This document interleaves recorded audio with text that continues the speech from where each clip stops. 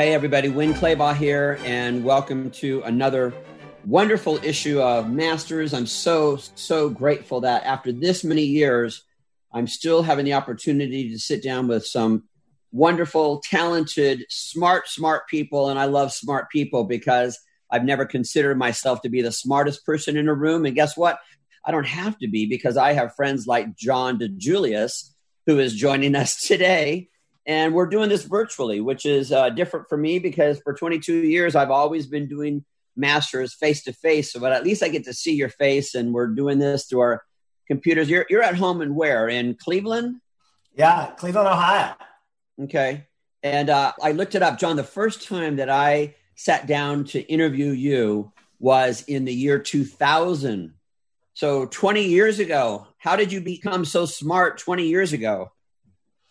I don't know. I think you made me sound smart. I can't imagine what I could have shared with anyone 20 years ago. Man, I apologize when people told me they heard me speak last year. I'm like, oh my God.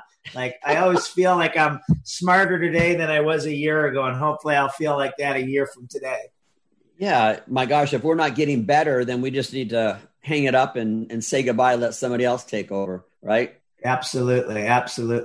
Yeah, but at least at this point in my career, I mean, there are 20-year-olds that can't keep up with me. You know, I'm 61 and they, I'm so tired. I'm like, you're tired. You're brand new. Why are you so tired? I'm 61. I'm still ready to go. So thank goodness, John, that we still have that momentum, that we're excited to be able to share information with people. And the fact that you are not only a successful business owner, but you're out sharing your ideas. And I know speakers who are brilliant on stage, and they talk about things like leadership and customer service and culture, and yet they don't have a business. They don't have one employee, but they're talking about leadership. I'm like, that was great in theory, but how can you back that up? Like, how important is it for you to maintain your successful businesses? Because if they're not successful, then you're going to lose credibility. Yeah, over 30 years, I've built 3 companies, all built on, world-class customer service, 150 employees, and I call them my living laboratories. And fail a lot, but it does give me the credibility to understand that you got to balance efficiency, productivity, cash flow, and delivering an exceptional experience that can make price irrelevant. So it's not just, well, why aren't you doing this? Just do this.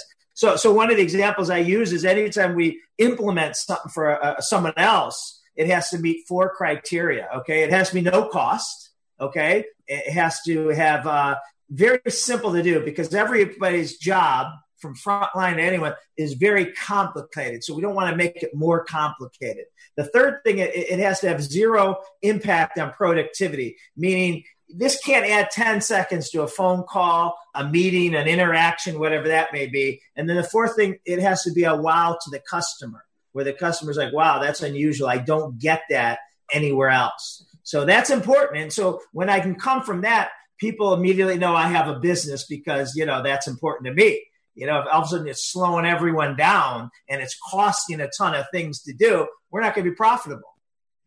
So you're not asking members of your audience to do something that you yourself aren't already practicing and trying to implement yourself. No, not at all. That would be hypocritical and not the best way to point them. Well, I need to share with our listeners a bit more information about who you are. So obviously I'm going to read here. John is the authority on world-class customer experience. He is an international consultant, keynote speaker, best-selling author of 5 customer service books. I could barely come up with 1 book. How'd you do 5? I'm excited to talk about what else do you do between midnight and 4 a.m.? Oh my gosh. Sleep to try to get enough energy to be wide awake and ready to go for an 8-year-old at 6 a.m. That's what I'm doing. You're going to have grandchildren soon. So just remember, you're going to be a grandpa soon. The relationship economy, building stronger customer connections in the digital age, which I can't wait to talk about. Some of the companies that you have worked for, done presentations for: the Ritz-Carlton, Lexus, Starbucks, Nordstrom's, Nestle, Marriott Hotels, Celebrity Cruises, Anytime Fitness, Harley Davidson's. I mean, it doesn't get better than that. Do you have all of those companies? Oh, and Masters. Yeah, do you have all those let's not leave them companies off the tattooed on list. your body? You need all those logos. I know there's a Harley Davidson logo. Yeah, lots of okay. You are the founder of 3 businesses, the DeJulius Group, which is an international customer service consulting firm, John Roberts Spa, a chain of upscale salons in Northeast Ohio, which has repeatedly been named of the top 20 salons in America. That's quite a lot right there. And then also your nonprofit, Believe in Dreams, which I'm absolutely going to ask you about. So let's just jump into this because you heavily believe on the importance of relationships. And the fact that you have the word relationship in the title of your new book, The Relationship Economy. Talk to us about why relationships in the world of customer service are so important, especially when the world nowadays is very, very focused on digital and on social media marketing, and seems like it's pulling away from the value of relationships. Yeah, listen, today's illiterate are those who have an inability to make a meaningful connection with others. And that's the sad truth. There's a seismic shift that's been happening in the last, 10 to 15 years. And with all the technology that's coming and changing our lives and the benefits and conveniences, it's come at a significant cost.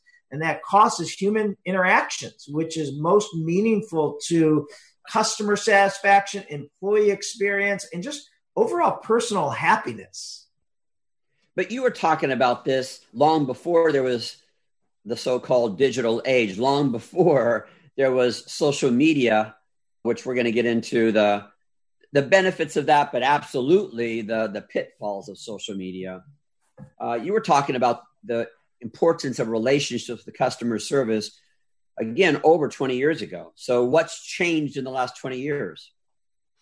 That I've become relevant.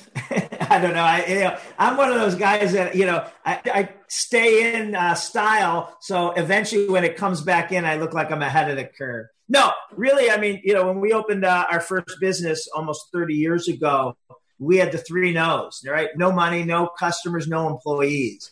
And, how do we compete with everyone? We couldn't out build a fancier, building. We couldn't out advertise. We couldn't outspend. But, I knew we could just, provide an experience that was exceptional. And we didn't want to be known back then. My business, it is and was the salon experience.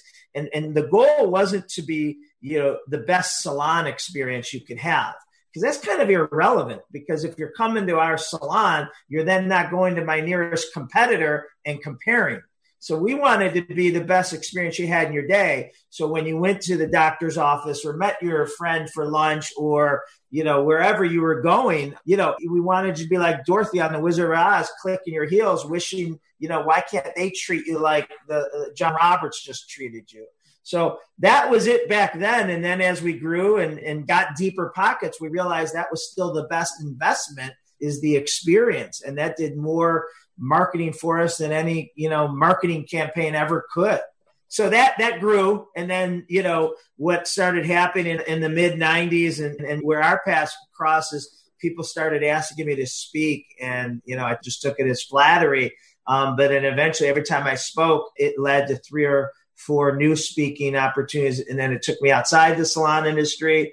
And then I wrote my first book, which really took me from being a salon owner that spoke to a speaker that owns salons. And that kind of is what took me out of the salon industry day to day.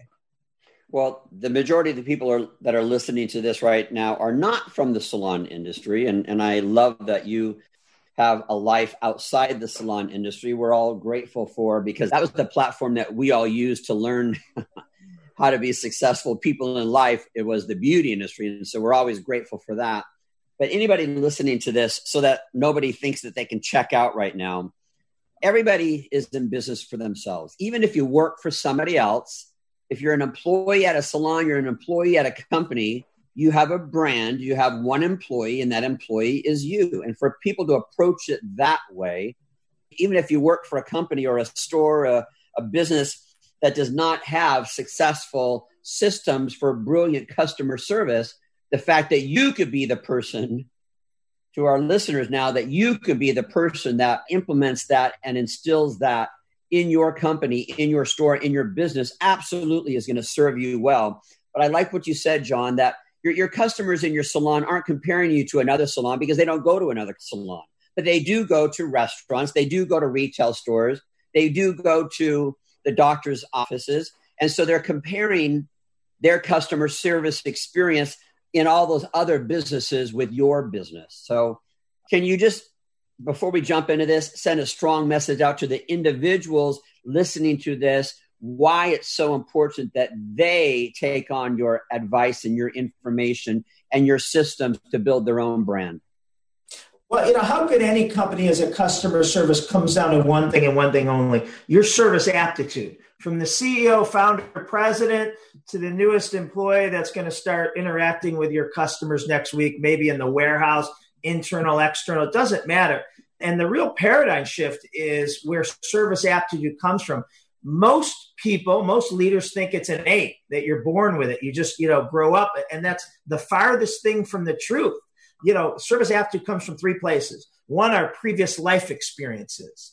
And, I don't know about you, Win, but I didn't grow up driving a Mercedes-Benz when I got my license. I wasn't flying first class and I wasn't staying at 5-star resorts. Yet the first job, the first 10, 20 jobs I got, I was expected to give that type of experience to customers, patients, clients, tenants. And I didn't know what world class looked like. I mean, I dined at Taco Bell and McDonald's, right? That was my, the second place where a service aptitude gets shaped is previous work experiences.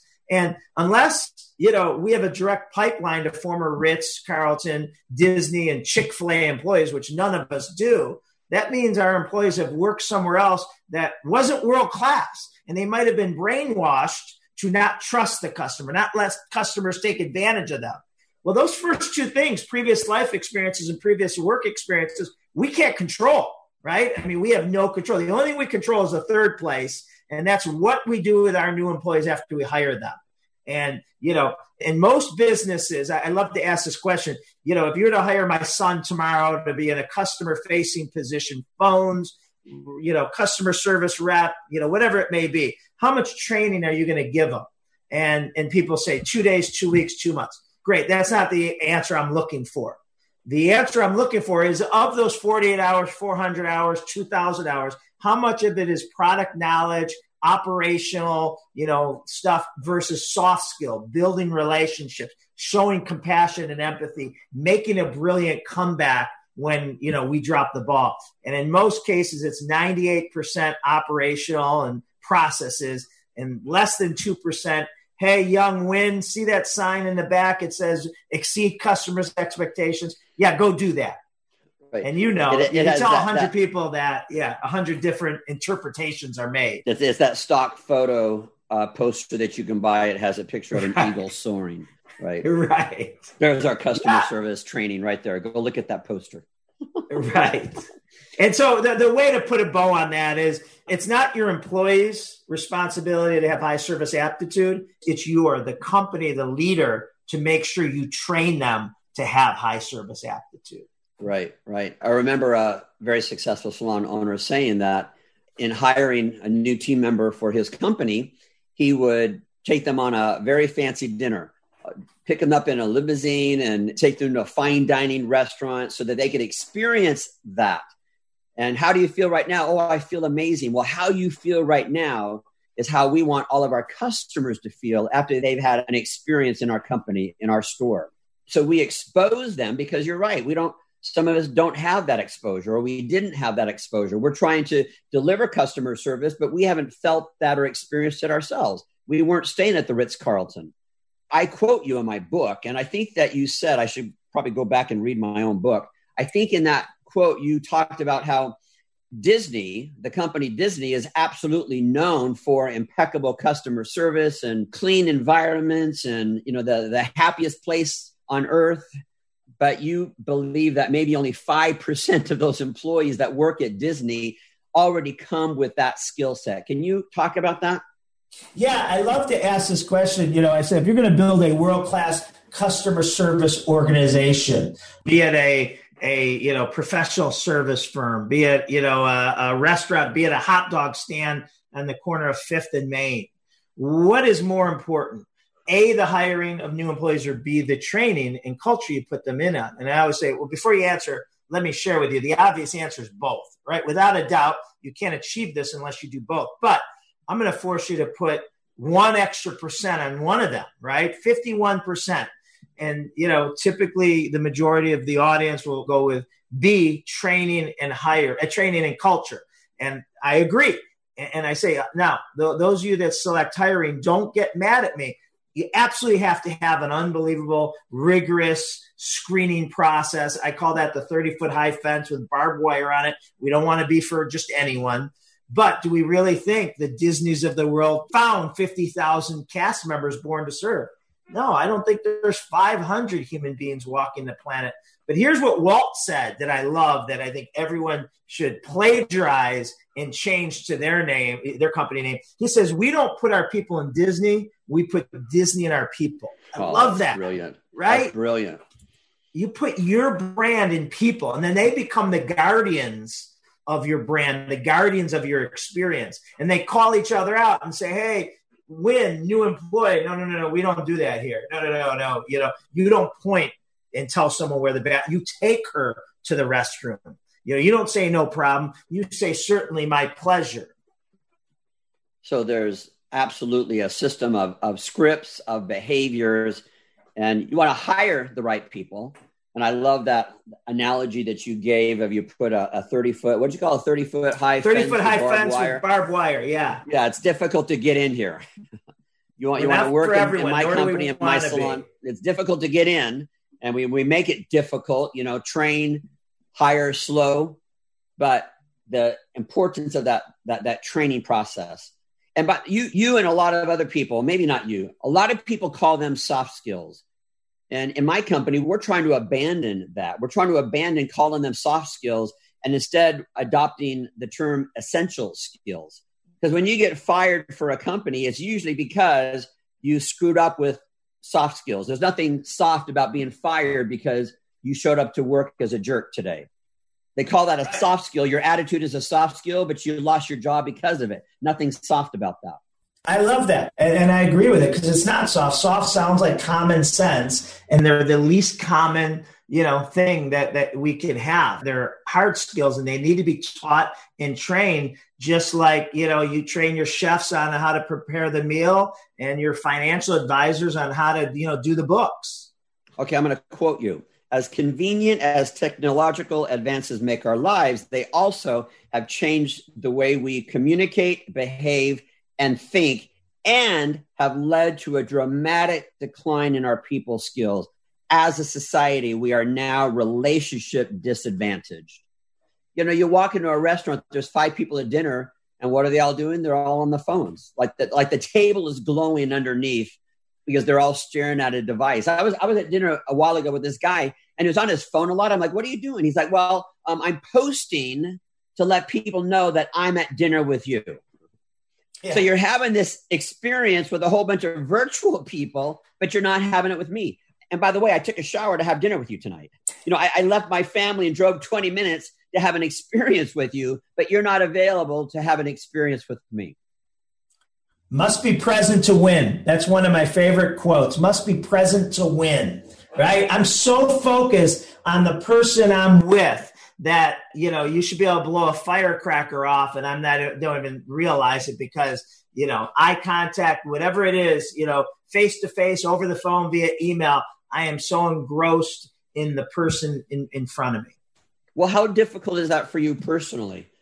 And not just in work, but in your personal life as well. You have kids, you're a dad, you have hundreds of employees. How difficult is that for you to, I know you believe it, but to actually really practice that? And I'll tell you, we struggle. I have an 8-year-old little girl, and I want to stay away from my device. I don't want to be staring at a device when she is present. There's no way I'm anywhere near that, but I want to work in that direction. And I look at that report that I get every single day that shows my screen time, and I want that to go lower and lower. And so you don't hear any buzzes or what do they call those? Notices? What do they call notifications? Those? Yeah, there's no notification set up, so nothing is pinging or beeping on my phone. I turn all of those off so that doesn't draw my attention and tempt me. But how difficult is that for you personally to practice that? Oh, it's so difficult. And I've really had to put some, rules and parameters in, even for me. So, one of my favorite quotes is the greatest gift we can give anyone is the gift of our attention. Right. And so, that might look like, when I'm driving, whether it's at work or at home, I might drive,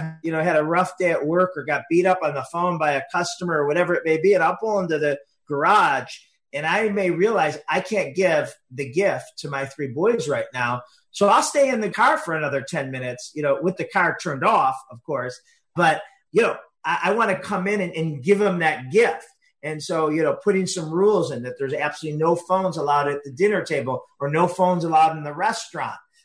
When they were young enough and I used to drive them to school or drive them anywhere, it was a less than a 20-minute drive. Dad couldn't get on the phone and make a phone call, and they couldn't be on the phone, playing games or watching it. We actually had to have a conversation, right? And so, putting rules and not using it the last, half an hour of the night and the first hour of the morning just really helps making sure that we're present. And, when we're making them breakfast or getting them off, on their day, we're not only asking the question, how was school? How was your day? What, but we're really listening. It's not just to ask. Well, I'm 61. How old are you? 56. Okay. So now you have employees now that you hire that are 20 something, correct? Yeah. Yes. Okay. So a lot of them, they grew up with social media. They grew up with some type of a device in their hands. What are you implementing in your own business and with your own employees in terms of guidelines and boundaries of when they're allowed to look at their device? Like, do you say, sorry, you can't bring your device into the building, or you have to keep it in your locker, or like what guidelines do you have? I mean, we have nevers and always, and nevers never have your phone, with you if you're with a client, a face-to-face. But the biggest thing is, we're living in a touchscreen age, and that's not generational specific. Old guys like, me and you are, using devices more than we ever have.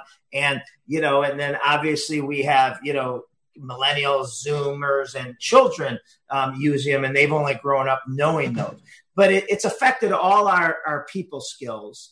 And we have, a whole generation that is relationship disadvantaged because they've only known the digital age, high tech, no touch experiences.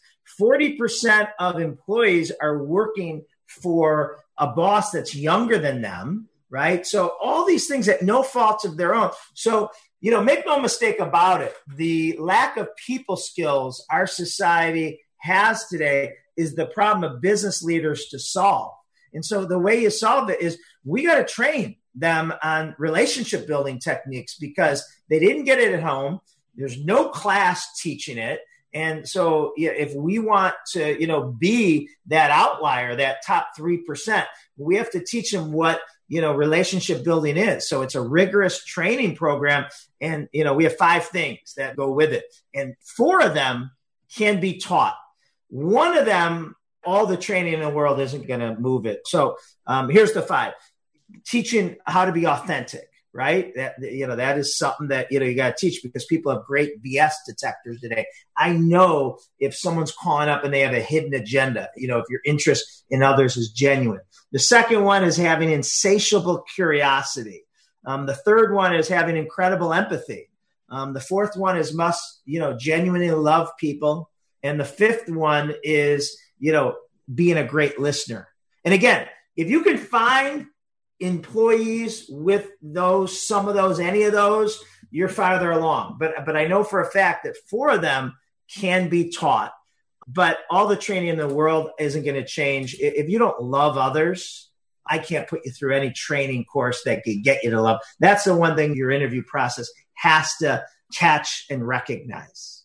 So what you just shared, that's a really good roadmap. Even for somebody who's looking for a job, you're looking to go work for a company, for them to use these 5 things too. I want to look for a company. I want to find a boss who is authentic, who is curious, who is empathetic, who loves people, and is also a great listener. So it's not just great training for team members, but to be able to say that that's a great mantra for any kind of a business. Spouse, significant other, right? Friend. I mean, like, do we want to hang out together if, someone's void in any of those areas, right? Think about curiosity. If you never ask me about me, but, every time we, talk or go out for, beers or whatever, it's all about win, win, win, right? All those things are just general human skill sets that we have to bring back and make important. My favorite thing, I did a TED Talk called Meet as Strangers, Leave as Friends. Right. And basically the whole premise was about there's no great, other than breathing in oxygen, I don't believe there's any greater skill we can work at, teach our kids, teach our employees, than the ability to build an instant rapport with others, whether that be an acquaintance, friend, coworker, client, stranger in an elevator. Again, the problem is that this skill set is not taught anywhere. It's not a class. It's not anything. So, how do we do that? Because we're all genetically coded to be preoccupied, right? It's my flight that got delayed. It's my client that's threatening to, fire us. It's my sales guy that's, asking for a raise. And it's my son that got in trouble at school. So that's hard to turn off when you're talking to someone else. And so that's why, first we just have to realize everyone we come in contact with has an invisible sign above their head that says, make me feel important, right? Everyone. I love that one.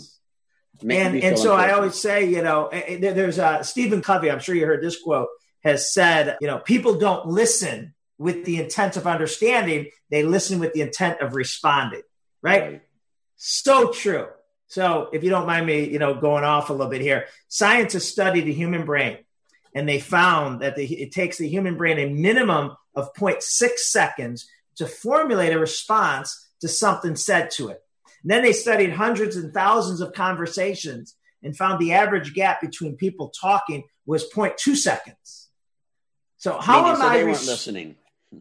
No, right? I mean, 1/3 the time our brain, I had my answer ready minutes ago. I'm just waiting for you to come up for breath and bam, I have no idea what you just said, but, I got what I want to tell you, ready. So our system and what we teach our clients and my employees and my 3 boys is anytime you talk to someone, if you want to demonstrate that you built a relationship, you have to know 2 or more things of their Ford. If you know 2 or more things of the other person's Ford, F-O-R-D, if you know 2 or more things of the other person's Ford, you not only built a relationship, you own the relationship, because to each and every one of us, our own Ford is our hot buttons. It's what gets us talking. Okay, I want to get into what F-O-R-D stands for, but I don't want to always come off as being someone who is bashing devices and iPhones, because I realize that there is a huge, big purpose. We all have them and we absolutely need them. Can't operate, can't do business, can't send my daughter off to school, can't do a lot of things without having that. But all these things that you mentioned, being authentic, curiosity, empathy, loving people, great listener, all of those things are compromised if we're staring at a device. Yeah, I love devices. I'm the biggest geek. I have everything, iPads and computers and iPhones and you name it. But, whether I'm using it or it's face-to-face, you can still build relationships with it. And, technology is not the enemy. Using it to eliminate the human experience is. There's a company in Canada, Fido Wireless, and they are forcing their customers to use their self-service channels, right? Go on the website, use those, all those, to the point that if you want to call up and speak to them about a bill on your statement, or you're having a problem with your phone and need to talk to someone in support, they charge your account $10. Right? I mean, that's where you're taking it too far, where you're eliminating the human experience. There's a whole generation that, just doesn't know or want to adopt to those self-service channels. Or what if I've just exhausted them and I just want my phone to work, right? I should be able to call a human being and get that for me. Wow. So Ford, F-O-R-D, what does that stand for? Family, right? Are they married? Do they have kids? How old are their kids? What activity are their kids into? Oh, occupation. What's he or she do for a living? What's their title? How long they've been doing it? What's the name of their company? R is a lot of people's hottest buttons. What do you like to do? Recreation. What do you like to do with your free time? Fitness, runner, hot yoga, teach little league soccer, dance, whatever it is. And then D, dreams. What's on their bucket list? What's their dream vacation? What's their charity that they love to, give their time and money? And what's their encore career performance that they're working towards? So FORD, family, occupation, recreation, and D, dreams. So correct. You said that you train this to your kids, to your sons?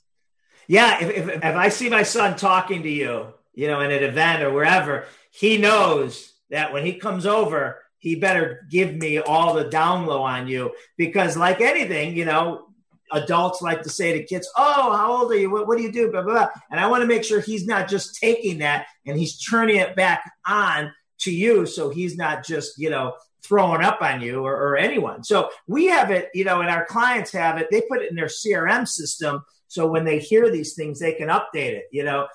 Wynn's daughter just turned 8. She's getting into, soccer, dance, or ballet. I mean, those are the hot buttons. You love talking about, we've communicated 4 or 5 times, once on the phone, a couple times electronically, and you've sent me pictures of your drop dead gorgeous daughter, right? And so those are things. And, not making someone feel like a transaction, asking the 5th time you've talked to them, I'm sorry, Wynn, do you have kids? Right? I mean, how bad is that? Well, Mike, you could be offering the best service, the best product, and you ask that question, you have kids? And they've been there 4 or 5 times. Is this right. Your first time in? I've been here about 20 times. Right. Yeah. And I'm never coming back, by the way. Right. Or you come up and you say, hi, John, I'm Wynn. And you hand out I'm like, why are you introducing yourself? Like, I've worked with you like 16 times, right? Listen, I don't expect any of us to have I have a lousy memory, but I can't cheat and see, oh, Wynn is from California and he's been here 5 times. And, oh, now I remember Wynn. But just walking up and acting like Wynn, which one of yours is Wynn? Is not a great experience. I'm the same way. I mean, this, we're not going to release the video of this, but John, this is my planner, and everybody laughs at me that, I still write everything down. I don't do it digitally, but what's also written in here is information like that. People are like, Wynn, how did you remember that? I'm like, I didn't remember a thing. I don't even remember your birthday. I don't remember anything, but I called you on your birthday, right? I remembered that about you. Why? Because I wrote it down. And so if you and I have a conversation today and it was something about something you're struggling with or something you're going through, guess what? I made a note to myself in a week from now, follow up with John to ask him about how that's going. Like I make notes about it because I know that really, truly matters. No, you're right. I mean, you might be running your first marathon at the end of May. Right? How cool would that be to, circle back or send you an article about, how to hydrate or whatever the night before, or follow up the day after and say, Wynn, how was it? What was your time? Did you finish? I mean, and Wynn doesn't remember even telling someone about that. Right. So I was wondering, because when you were talking about, what did you call them? The 5 things? The art of building relationships. The art of building relationships. It was authentic, curiosity, empathy. You have to love people and be a great listener. I was wondering, okay, well, how do you train or implement a system for your team members to be authentic, for them to be a great listener? But then you just gave us the tool, FORD. So this obviously is not just for your sons in building rapport. No. This is part of the training. Like I said, we do a Ford audit. And we'll look and see how many appointments you had, how many calls you had, how many meetings you had. And then we could pull up in Salesforce to see if you updated their Ford. Now, we'd have to go to your chisel and slate, but most people are using computers today. So we could just look up and see who your 11 o'clock call was and if you updated the Ford in their CRM system. But that's the biggest one for curiosity, that if you're focused on people's Ford, you're being curious, genuinely curious. You talked about conversations, nevers and always. Nevers, conversations, always conversations. What's that list all about?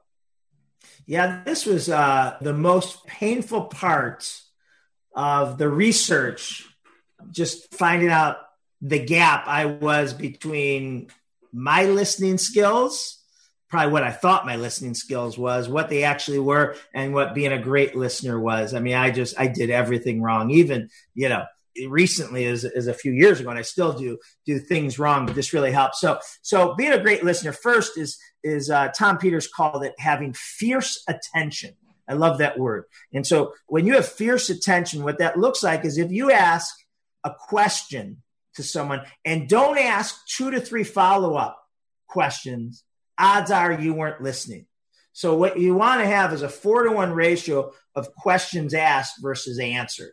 I like that because a long time ago, here I'm name dropping right now, a long time ago, some magazine called me because I've been doing podcasts in the beauty industry for 22 years. Somebody called me the Larry King of the beauty industry. And Larry read that and called me and said, hey, I need to teach you how to be Larry King.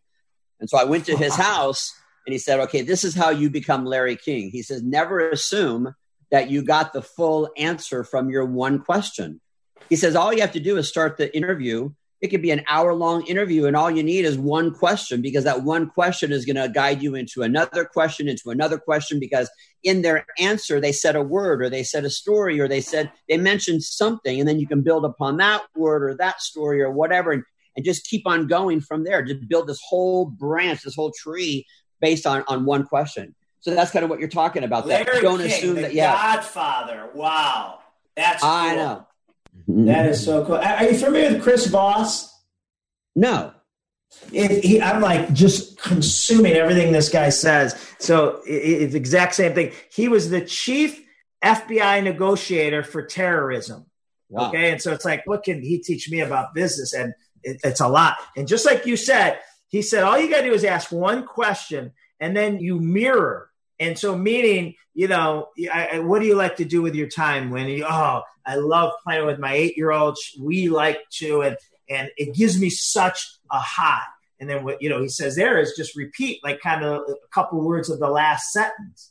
Gives you such a high. Oh my God. Like when I do this with her, I'm in my head. And again, you never have to ask another question. You're just mirroring a couple words and it just sends them off. And so, to my point of being a great listener, that there's a myth that being a sponge means you're a great listener. And they said that's the opposite. So being a sponge, what we, probably think of is shut up and just let the other person talk. And every so often say, uh-huh. Oh, uh-huh. And they're saying that's not a great listener, right? Okay. They're saying you don't want to be a sponge, you want to be a trampoline. And you kind of said it so yourself. Being a trampoline means I'm taking what you're saying and I'm helping you heighten your energy and depth by saying, clarifying questions. When, how did you come, what made you, even discover that? And all of a sudden it just opens up the floodgates of Wynn's excitement and passion. And so, being a trampoline instead of being a sponge. But I love that. So go back to fierce attention. Nevers and always? Oh yeah, nevers and always. And you mentioned fierce attention. We're all over the place. How do we keep up with ourselves? 2 ADD guys. Great. There's a squirrel. It has served me well. ADD has served me well. I agree. So here's some quick nevers and always, right? Never multitask. That's, hard, easier said than done. Never ask a question because you're dying to answer it, right? Like, hey, Wynn, how was your weekend? Really? Let me tell you what I did, right? Right. So these are all the nevers. Right. Never finish the other person's sentence. I've always been so bad at that because I might know where you're going. And, I'm like, you're painfully giving me too much detail, right? Never steal someone's thunder. Now, this is one I was always guilty of, but I thought it was for good intentions, right? Because I was showing that we had something in common, but reading the research, I could see. So let's say you have a young employee, 22 years old, and she was on vacation last week. And you say, hey, where did you guys go anywhere? Yeah, me and my husband took our 4-year-old to Disneyland. And, she's so excited. And you're like, oh my God, we have, we own property. We own a condo at Disneyland. Well, all of a sudden that just yeah. What can she tell you about Disneyland, right? You spend 3 months a year there. So, I would do things like that, thinking that would, show that we had something in common, and, shut up and just say, tell me about Disneyland. Where did you stay? Where did you go? Right. And it's these painful things, never share your accolades unless they aren't asked. Some conversation always. All right. Always remove any distractions. So I'll give you a good example I've learned to do. If an employee comes into my office and says, John, do you have a second? I'd like to ask you. Or one of my sons says, Dad, can I talk to you? What I'll do is something counterintuitive. I'll say, yeah, Win, hold on. And then I take my cell phone out of my pocket, which sounds like, wait, what are you doing? And I'll say, hold on, Win. And I'll sit there, I'll turn my phone off, and then I'll put it in my drawer.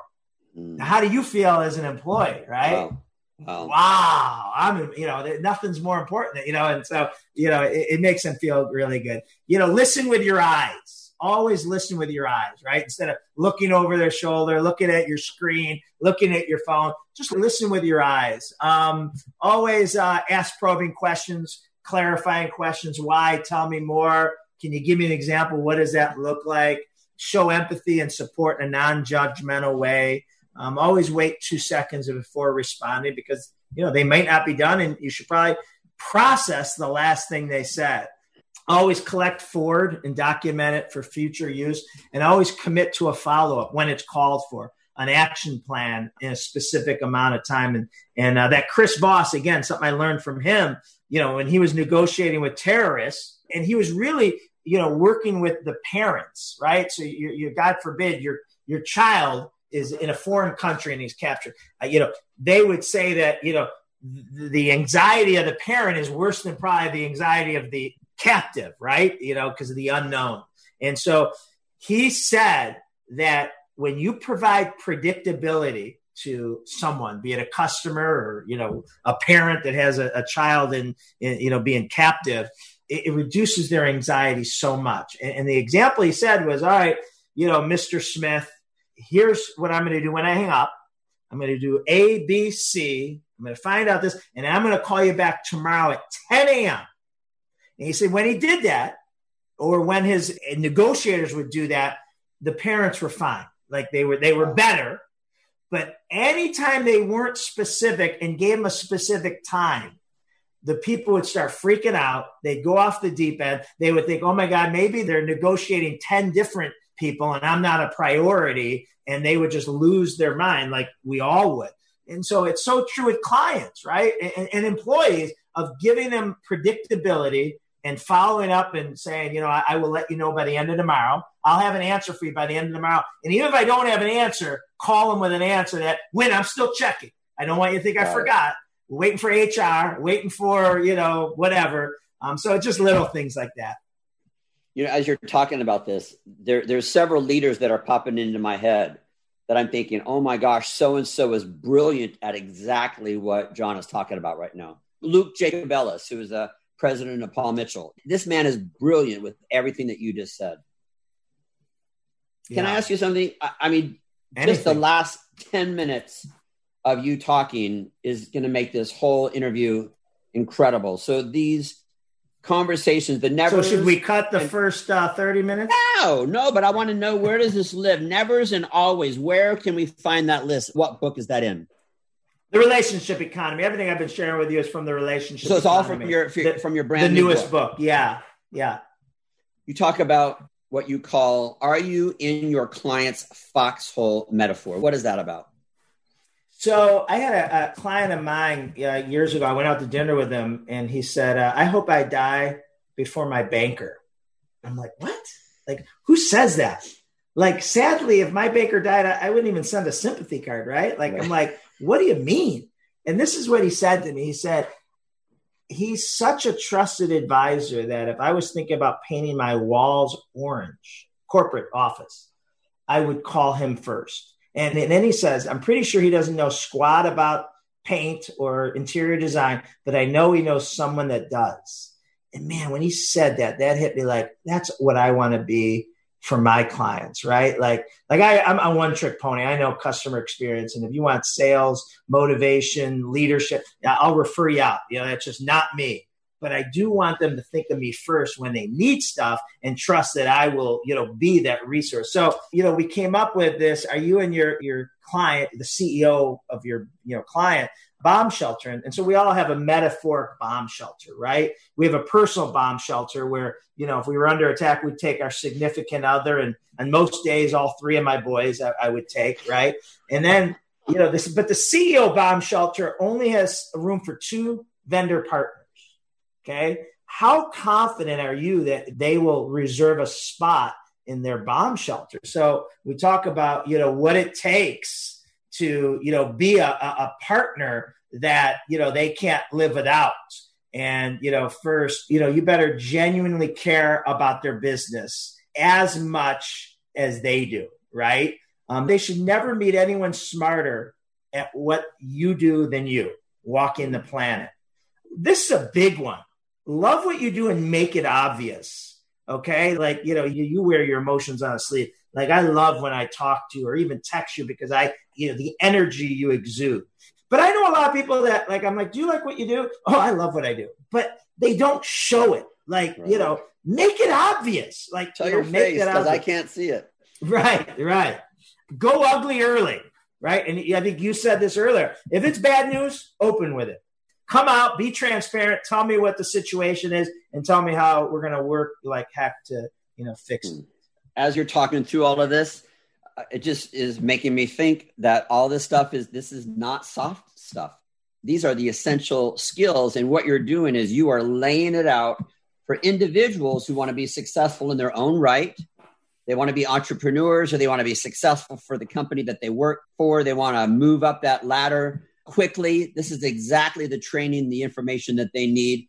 But you're also laying out for us, any business owner or leader or manager who's listening to this, you're giving them the training manual. This is how you train your people. This is how you're going to gain more customers. This is how you're going to retain your customers. Brilliant. Yeah. And the best part is, because I get to present it all the time, it's reinforcing it with me because, stuff that we got to do too, on a daily basis. Oh, I'm reminded of that. I have a little 8-year-old who reminds me of that all the time. Yeah, she'll call you out. She uses my own material against me. It's like, dang it. I tell the story about bitter or better. And she used that on me the other day. Daddy, are you being bitter right now? I'm like, oh my gosh, nice. I'm not going to let you listen in on my conversation. So here's the deal. If Win is booked, hire his daughter. She could probably do the presentation as good, right? Oh, that's great. That's great. Actually, her principal at her school said that in front of a school assembly. He said, when I call in sick, Sophia will run the school. He said that in front of everybody. It was hilarious. That's awesome. I love it. Okay, I'm going to start to kind of wrap things up here. One of the things that I love about what you share is that about making price irrelevant, because some people think how I'm going to earn loyalty from my customer is I have to compete on price only. If I'm the cheapest, if my customer is charging $20, I'll charge $18, and that will win the loyalty. They'll switch to my company, to my brand, to my product, and I'll keep them for life. Talk about that. Yeah, what we do, what I say, the Julius Group does, what, my businesses bank on is we make price irrelevant. Now, this is what making price irrelevant doesn't mean. It doesn't mean that we can double our prices or even raise them 30% and not lose existing or potential customers. What it does mean is based on the experience your brand consistently delivers at every touch point. That's not dependent on if I get Win or Lance or Nancy, no matter who I get. At every touch point, I have no idea what their competition charges, right? And if you think about that, we're all price sensitive, personally and professionally. And, if you've been like me, I've driven 3 extra miles to save 50 cents on something, that not realizing I just lost in that exchange. But I also have a few people I love to do business. I've been doing business with them 25, 30 years that I'll recommend you. Oh, you got to use this. You got to use that. And sometimes people say, well, how much do they charge? Because my guy charges. And that's where I'm embarrassed. I have no idea. Right. And, I could call my assistant. She could pull out his last name, but I don't care. Right. I mean, because he is so good. Peace of mind, does it right. Everything, does what he says, comes when he says he's going to come. And that's it, And so I choose to operate my 3 businesses and to, my clients, not to compete in price wars. I want to compete in experience wars. A lot less players that know how to do it. And then the last thing I'll share to this is I do believe in price match guarantee. Okay. Which, if you're paying attention, I should sound like the biggest hypocrite, and I just contradicted everything I said. But this is what I mean by that. I want everyone listening, watching, everyone that works for me to have this mindset and to be able to articulate this. We are the ultimate experienced experts at what we do, and there is no one better.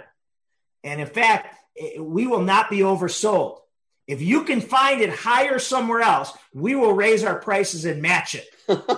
Right? Total paradigm shift. Oh my! But here's the thing: we get into this is an important question to ask your employees because they're getting it asked every day.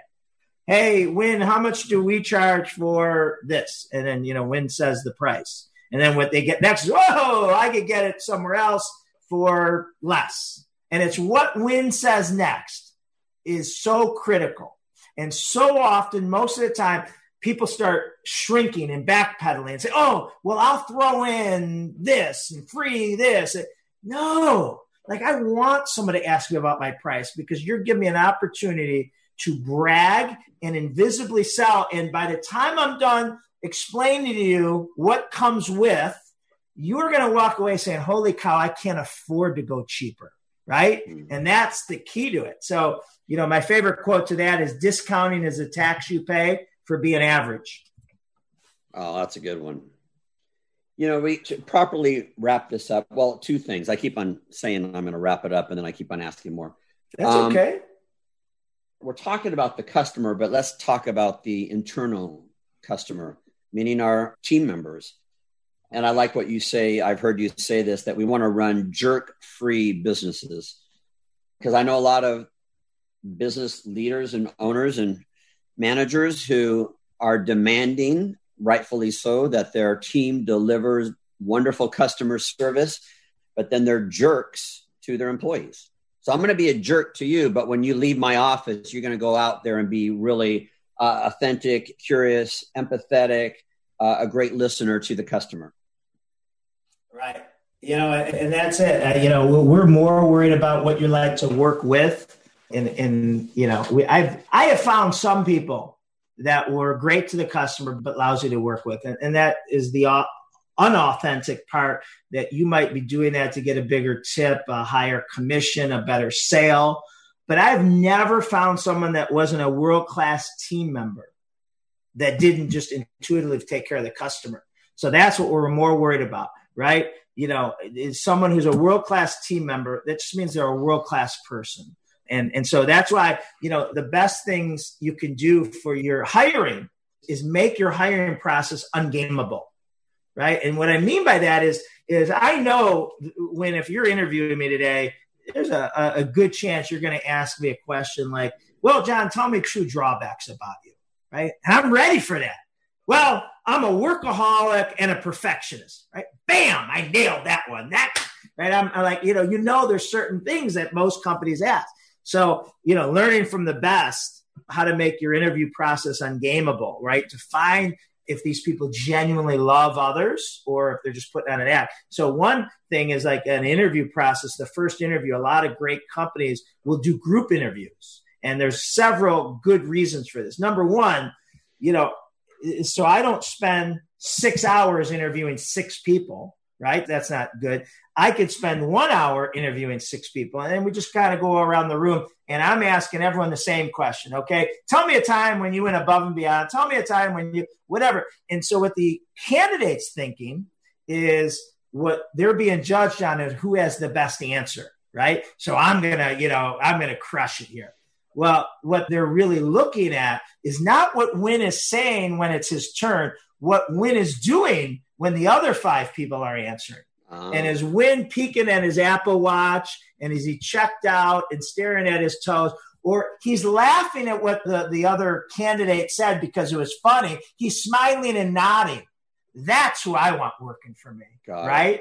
So it's those Charles Schwab, the CEO of Charles Schwab, when it's an executive hire, he takes them to a local diner, okay?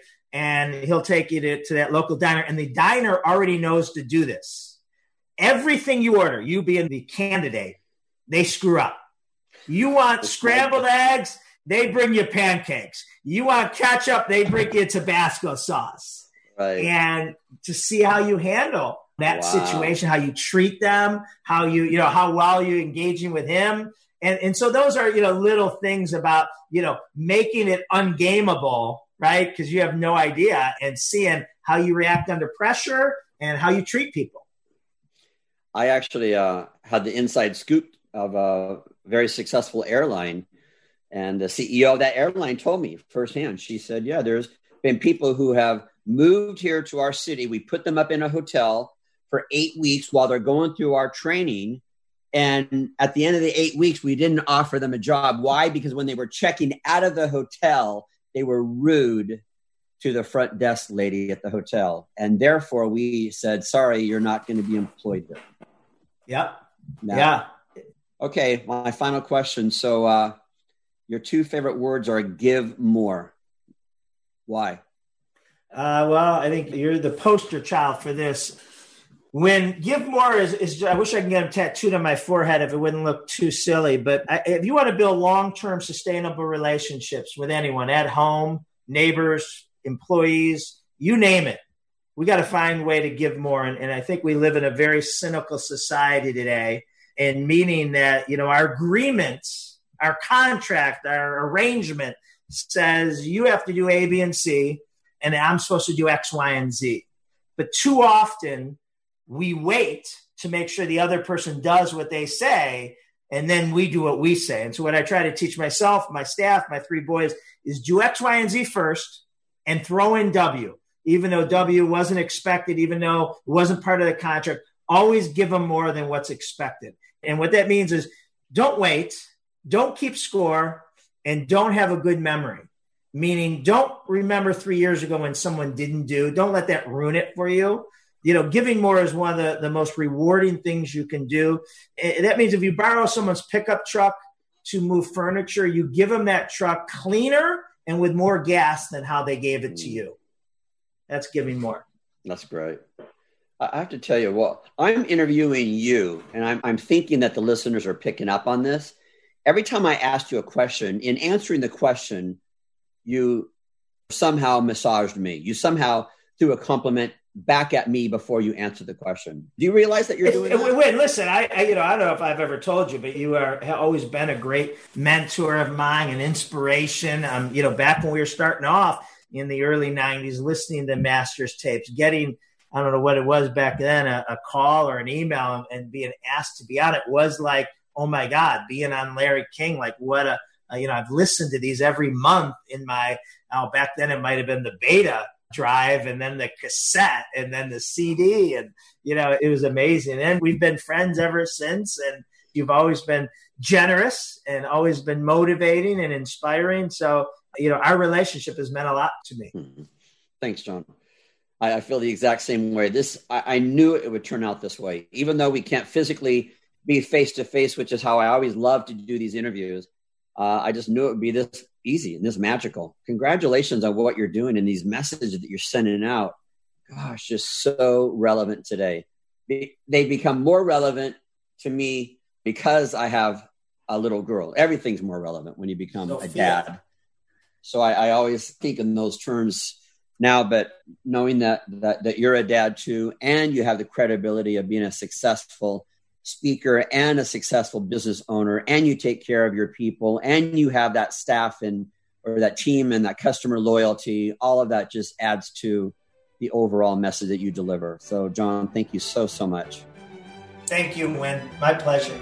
Everybody enjoy this interview. Thanks, John. You're the best.